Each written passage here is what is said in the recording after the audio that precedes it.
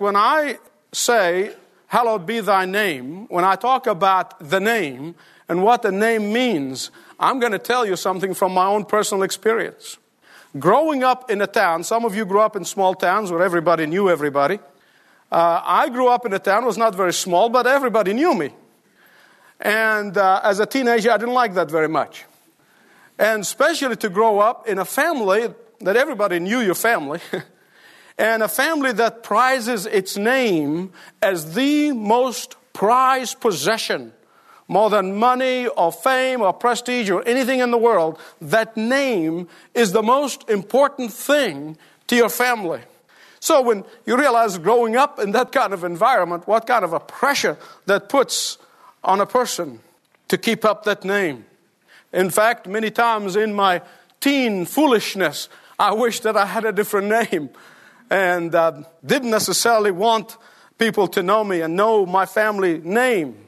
And for a season, I did rebel against that name, wishing that truly my name was different. But now, as I begin to contemplate and preach on the name of God, I realize how it is in biblical culture that names are of uttermost importance.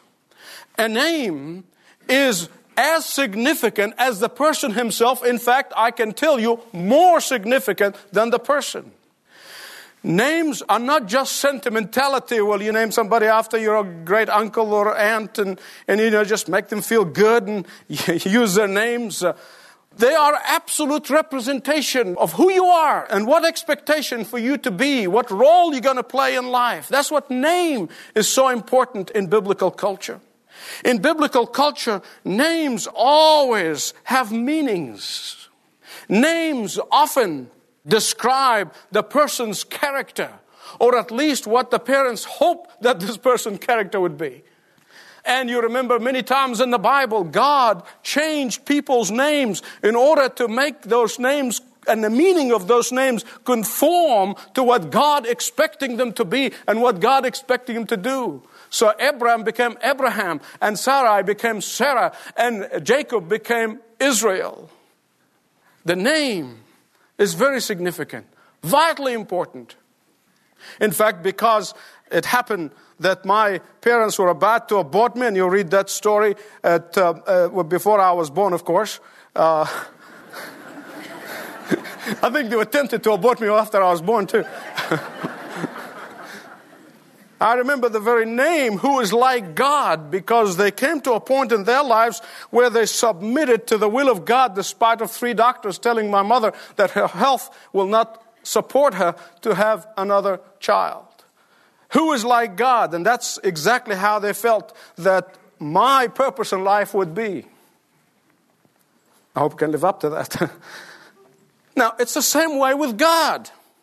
God's name is more than just a title. God's name represents all He is. God's name represents His character. God's name represents His reputation. God's name represents His authority. God's name represents His nature. God's name represents all that He is. In fact, the ancient Hebrews respected and reverenced the name of God so much that they would not commit it to writing. They would not write it down. And when Moses was asked of God, when God sent him to go to Egypt to get his people out of slavery, and Moses said, "Who shall I tell them sent me?" And God said, "Tell them, I am sent you."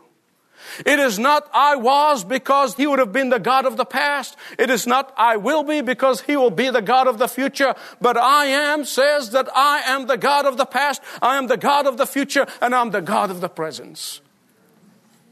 I am sent you. I am who will forever be who I am. And the Lord Jesus Christ, in trying to convince these hard-headed Pharisees who refused to believe His Messiahship, who, like so many leaders of our churches today, refused to believe in His divine authority, said to them, I am. In John chapter 8, verse 58, He said, before Abraham was, I am. What is He trying to do? He's trying to get through to their thick heads that He is the same I am who appeared to Abraham. He is the same I am who appeared to Jacob. He is the same I am who told Moses to go into Egypt and tell them, I am sent you. And that is why the Lord Jesus Christ, many times, at least 7 or 8 times in the book of John, he said, I am the good shepherd. I am the way, the truth, and the life. I am the resurrection and the life. I am. Because he is the same God who appeared to Abraham, is the same Lord Jesus Christ who was incarnate of a Virgin Mary. And that is why Jesus said to his disciples, and he says to us, that when you pray, say, our Daddy who is in heaven, who's in control of the universe, hallowed be thy name. The first expression of our prayer life after addressing who our God is the name of God to be hallowed and be glorified. God's name should be first and foremost in our minds when we pray. I understand there's so much confusion in the mind of people about prayer. They think, well, you come to God with your grocery list and you pray, give me this God, give me this God, do this God, and then take off. Now, that is not the prayer that is honoring to God. Jesus is saying the prayer that is honoring to God is when you come to Him, acknowledge His fatherhood, acknowledge His dominion over the heavens, and then say, hallowed be thy name. That's where it begins. Now I realize probably some of you don't like your names.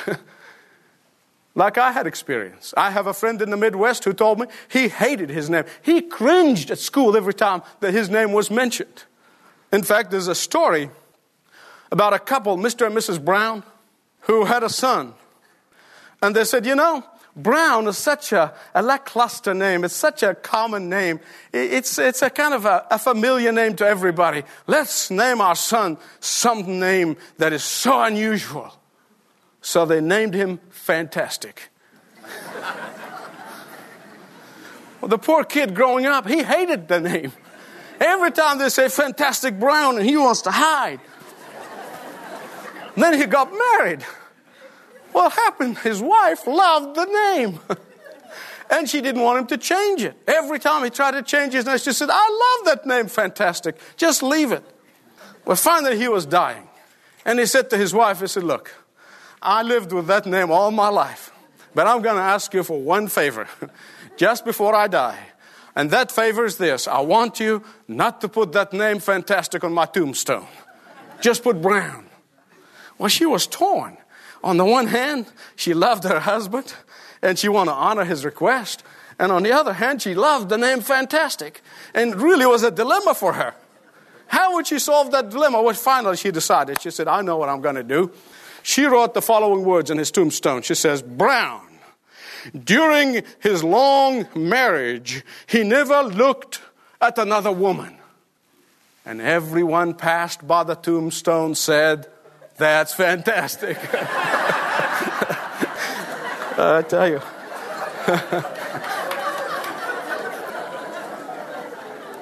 Women will always get the last word. What Jesus is saying here about the name of the Father is that when you pray and call upon your Daddy who is in heaven, when you call after you identify Him, call these words, oh, my Daddy, may your name, may your person, may your identity, may your character, may your reputation, may your very being be honored and magnified in my life. That's what he's saying. Now, hallowed be thy name is will mean nothing to those who do not understand the character of God. It means nothing to those who do not honor the character of God. Unless you are delighted in the character of God and so in love with the character of God, hallowed be thy name. You can say it 26 times every 6 minutes. It will mean nothing. Years ago, I heard somebody said, imagine the character of God is like a 6-sided cube that is so together. You cannot split them. You cannot separate them. On side one, there is purity, holiness, and flawlessness. On side two, there is absolute love and compassion and concern. Then on side three, there is righteousness and justice and impeccability. Then on side four, there is mercy and kindness and long-suffering. On side five, there is honesty and truth and integrity and dependability. And then on side six, there is faithfulness, understanding, and deep interest and concern for his children. All go together as 6 sides of the cube. But the problem with our smorgasbord Christianity, the problem with our picking and choosing Christianity today, there are so many people in the churches who want to pick and choose of God's character.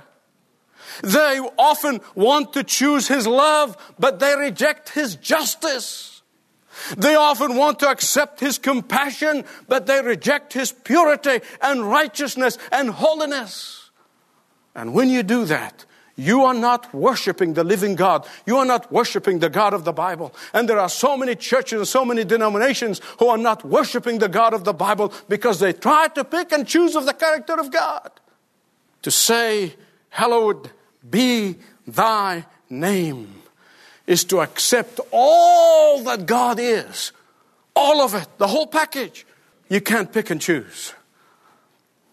But there's a problem, of course, in the English word hallowed, or as some people say, hallowed be thy name. You know, you've been in some of those churches. And that word hallowed is just not a word that we use in our everyday English. It's an archaic word that is to do with holy, or being holy. But even then, if you say, Father in heaven, may your name be kept holy, there's still a problem of perception. The very word holy kind of communicates to our modern generation a picture of a musty, dark church, a morbid music, a long robes and halos on the head, and that's how we think about holy. Somewhere in these buildings, that's what holy is. But the word holy means to be set apart. And to hallow the name of God is to set him apart. And you set him apart for praise. You set him apart for adoration. You set him apart for worship. Hallowed be thy name. The name of God is set aside and set apart for one purpose and one purpose only, and that is to magnify his name, to honor his name, to glorify his name. You say, well, how do you do that? Well, I'm glad you asked, because I'm anxious to tell you. You do that in 3 ways. First, the heart and the lips rejoices in that name, repeats that name, praise that name, honor that name. And secondly, you do that by giving of your substance to God. How many of you realize that when you give your tithe and offering, you are praising God as much as you are saying it with your lips, if not more? Thirdly, you praise the name of God by living in obedience to him and to his word in every area of your life. How many of you know that when you say no to temptation, you are praising the name of God? You are honoring the name of God. You are glorifying the name of God. Someone said that if you really want to see the devil get mad, express thanksgiving to God. But we mumble and we grumble and we sulk and sour and complain, and no wonder we give the enemy a foothold in our lives. When the truth and the secret for victory is praise and thanksgiving and gratitude to God.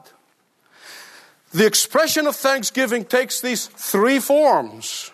It is in words that come out of a pure heart.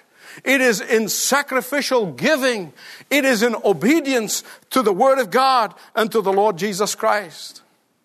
Now, I realize that I'm thankful that I lived long enough to realize that many Christians may have it easier with one or even more of those 3 than all of the 3 put together.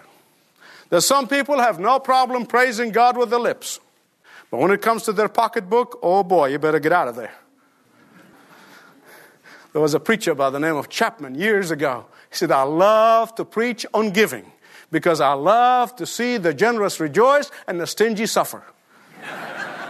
I love those old boys, I tell you.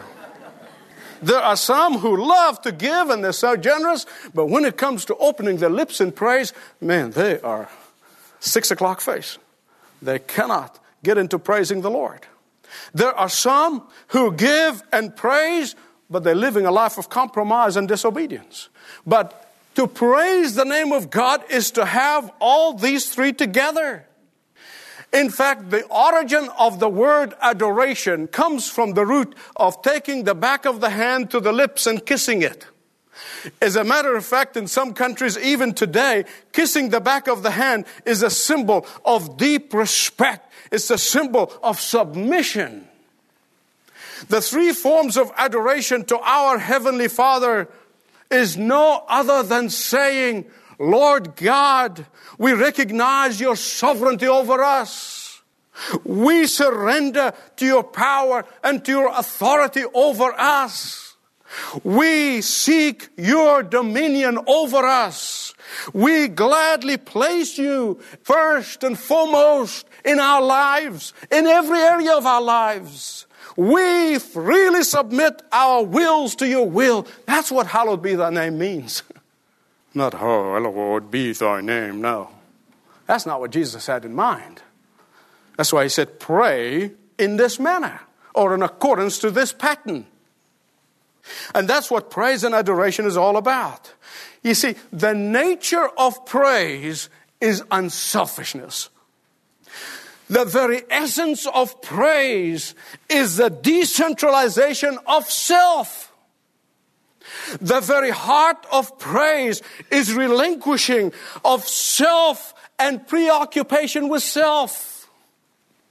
And relinquishing preoccupation with yourself is the only sign that you are spiritually healthy.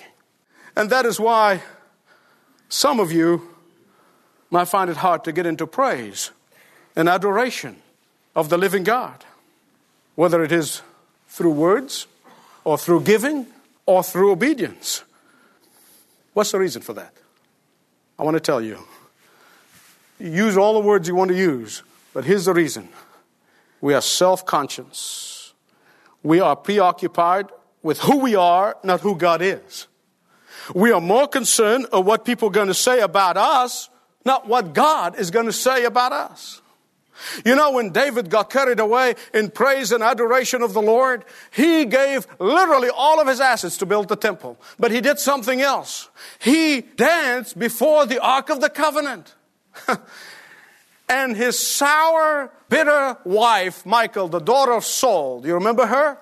She was looking through the window and she saw what is happening. And boy, she could not wait for him to come home to lambast him. How can you lower yourself before the servants? David looked at her upper crust arrogance and preoccupation with self-reputation, and he said to her, in effect, there is nothing I would not do in the honor of my Lord. I realize using the archaic language and the archaic English of the word, hallowed be thy name, it's not what Jesus really had in mind. As a matter of fact, I remember some years ago, a little boy went to spend the summer with his grandparents, and his grandpa took him to an evening service in a church where he went on a regular basis, but it was one of those churches, you know, hallowed be thy name. It was dull and duller, and there's sort of no joy.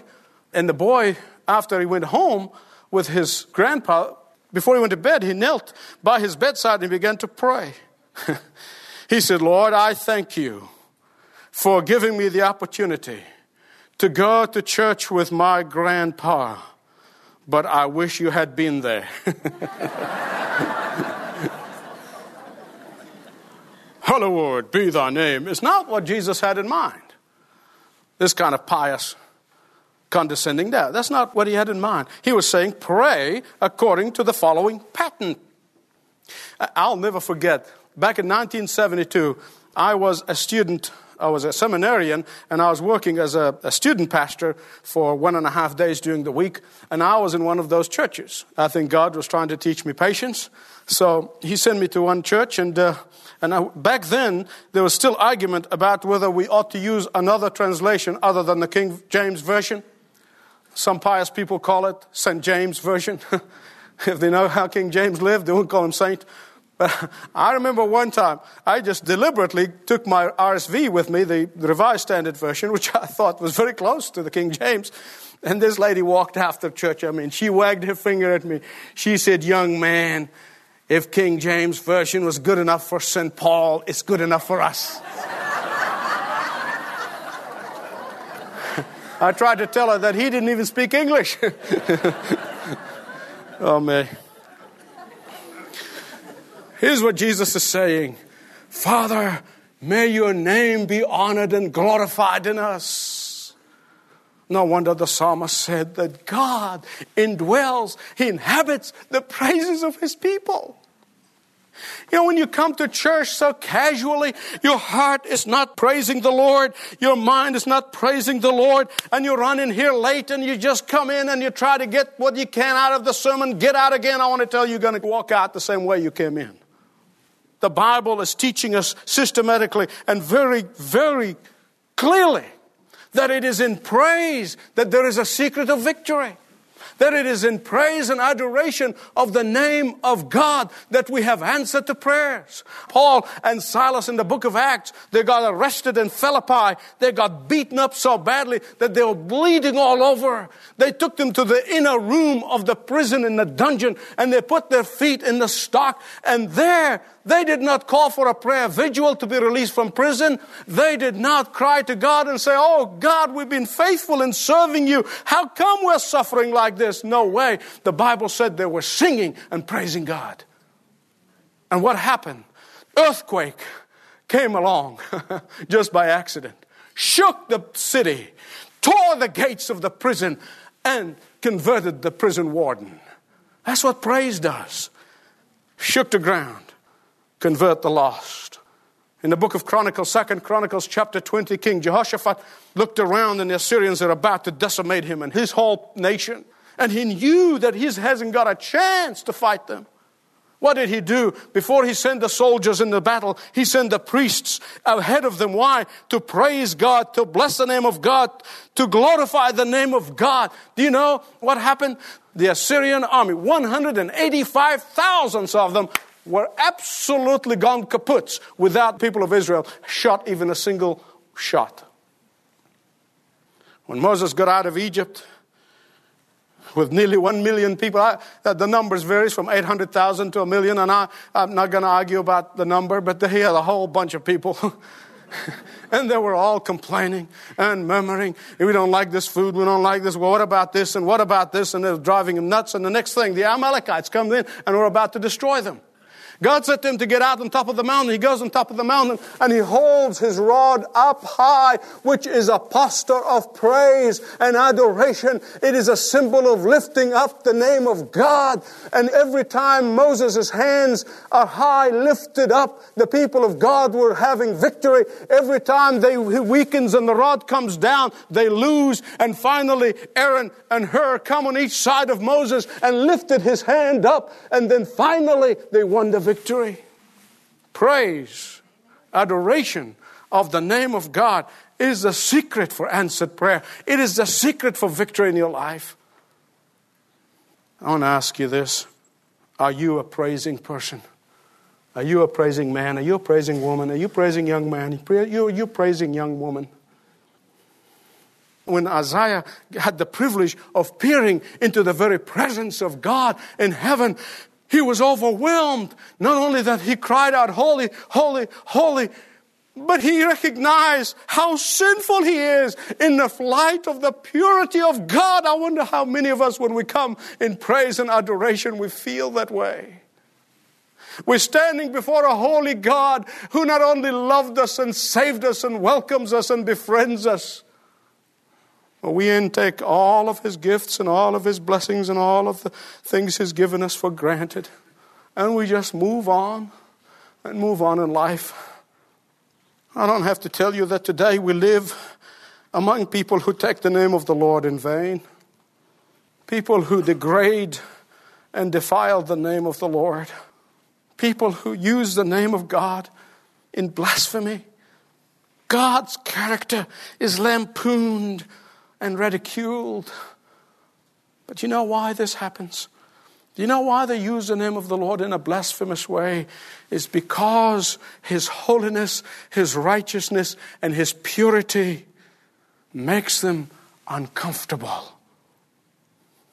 Because His righteousness and His goodness invoke either reverence, adoration, and worship, or anger, even if it's not expressed anger and hostility.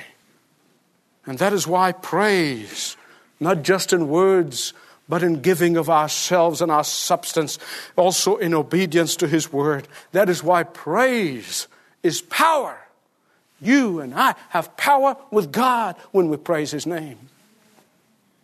I long realized that I can bring honor and praise to the name of God by the way I conduct my life. Not just publicly, but privately. Long time I recognized that incredible, awesome responsibility. It began at that time when I did not like my name as a youngster. And the fact that my name is well known and I had to live up to that name. And when the Lord brought me to Himself, I began to recognize that I too can bring dishonor and discredit to the name of God. Every one of us can either credit the name of God or discredit the name of God. Every one of us. Do you realize that you can bring praise to His name? Not only in your own life, but others will see you, and then they will praise God. Now, some Christians, of course, who live their Christian life as if it's a burden. There's some who live their Christian life as just keep it a secret and just keep it to myself and never speak of Him, and especially with their friends who don't know the Lord. Why? Why? I'll tell you why. Lest they get accused of being unbalanced and religious fanatics. I want to tell you, I am proud of the fact that I'm an unbalanced person in the sight of the world. Somebody years ago accused me of being a nut. I said, well, at least I'm screwed in the right bolt. Because when I am not at the center, as far as the world is concerned, I'm off balance. But as far as God is concerned, when Jesus is at the center, you are balanced. As far as He's concerned. And that's really who matters. That's really who matters at the end. Hallowed be your name. I want to conclude with something, and I really hope that if you switched off and have not listened to a thing I said, that you don't switch off of what I'm going to tell you right now as I conclude this message. I've thought long and hard about most believers' behavior toward God and my own in many ways at some point in my life. And I realized that some Christians behave toward God the way teenagers, sometimes some teenagers, not all of them, but some teenagers behave toward their parents. What do they do? Let's analyze that for a moment and then apply that to our relationship with the Lord. First of all, most teenagers pretend that their parents don't exist. You come in their face and he says, hello, I live here, I'm your father. Especially in front of their peers. Oh, man. When you are driving them somewhere, they want you to drop them off as far away from their friends as you can. They don't mind walking at that point. They do not want their parents to show affection toward them, or they show affection toward their parents, especially in front of their friends. Teenagers often act with ingratitude. They might not call it that. They might not understand it that way. But they often act in lack of appreciation of who their parents are and what their parents are doing for them. And I know that hurts most parents. Yet parents know how wonderful it is when they get out of that stage. They know what it's like when their children express delight in their parents, and love toward their parents, and gratitude to their parents. I want to tell you as a parent, you would not be a human being if you don't want to pour everything on them. You want to love them with all of your heart. You hold nothing back. My beloved friends, I want to ask you, how much more? Take this and magnify it. I don't know how many times. How much you who want to see their attitude of gratitude and how you react to it, and how that becomes a sheer joy to your life. I want to tell you, magnify that and think of God, our Heavenly Daddy. Because I want to tell you that that same principle applies in our relationship with our Heavenly Daddy. To honor and uplift the great name of God produces immediate response of love in His great heart. To praise Him with all of your heart, to praise Him with your substance, to praise Him in obedience is a sheer delight to the heart of God. And the more we lose ourselves in adoration of God, the more blessed and overwhelmed with His loving response toward us. Do you feel spiritually in a dry land today? Do you feel that heaven is like brass and all you seem to be hearing is the echoes of your own prayers? Do you feel that God is not really responding to you? Try praise in all of its three forms. Try praise, try praise, try praise in all of its three forms. And not just once, but develop the life of praise. Develop the attitude of gratitude. Every moment of every waking moment and of every day, bless the name of the Lord and watch out and feel the delight that the Lord has in you. Let's pray. If you have heard the voice of God today, please do not harden your heart. Respond to Him. He wants to delight Himself in you. He really, really does. And if you have not learned how to praise Him with your heart, with your lips, with your giving, with your obedience, to be a praising man and a praising woman, so that you would bring delight to the heart of God. The Bible said that He rejoices over us with singing. Wherever you are, this is between you and God. Oh God, I want to be a praising person. I have not been, but I want to. Lord God, I want to bless You today, glorify You today, magnify Your name today. Father God, we sing, there's nothing compared with You, and we live our lives that everything compares with You. Forgive us for that. Father God, I pray that You will raise an army of men and women who know how to have victory over the enemy and over sin and over temptation. Men and women who know how to take on the strongholds. Men and women who know how to take on the enemy's camp and bring glory to Your name, because we have become praising people. Father, let us prize that as the most important thing in life. We thank You, Father, that You have already heard our prayers and that You have answered them, because I know it is a desire of Your heart and according to Your will. In Jesus' name, amen. Thanks for listening to this message from Dr. Michael Youssef, recently featured on Leading the Way. If you'd like to know more about us, please visit ltw.org. That's ltw.org.